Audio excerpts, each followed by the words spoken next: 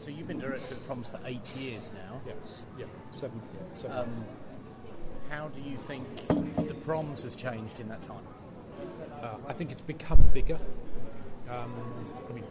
The audiences have been at record highs. I think it's become bigger because there's a necessity for the ambition to remain high.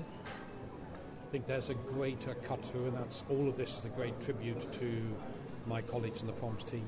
I think it's become bigger by virtue of the scale of the broadcast. I mean, if you just go back 7 years to the time that I've been involved in it, look at what's happened to technology in that time.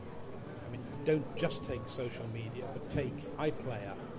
If you just took those two things, extraordinary change in terms of the access to the Proms. And so, yes, I mean, there are things that you could talk about in the programming in terms of developing, but the biggest story is about the strength and cut-through of the Proms being run, after all, by a global broadcasting organisation.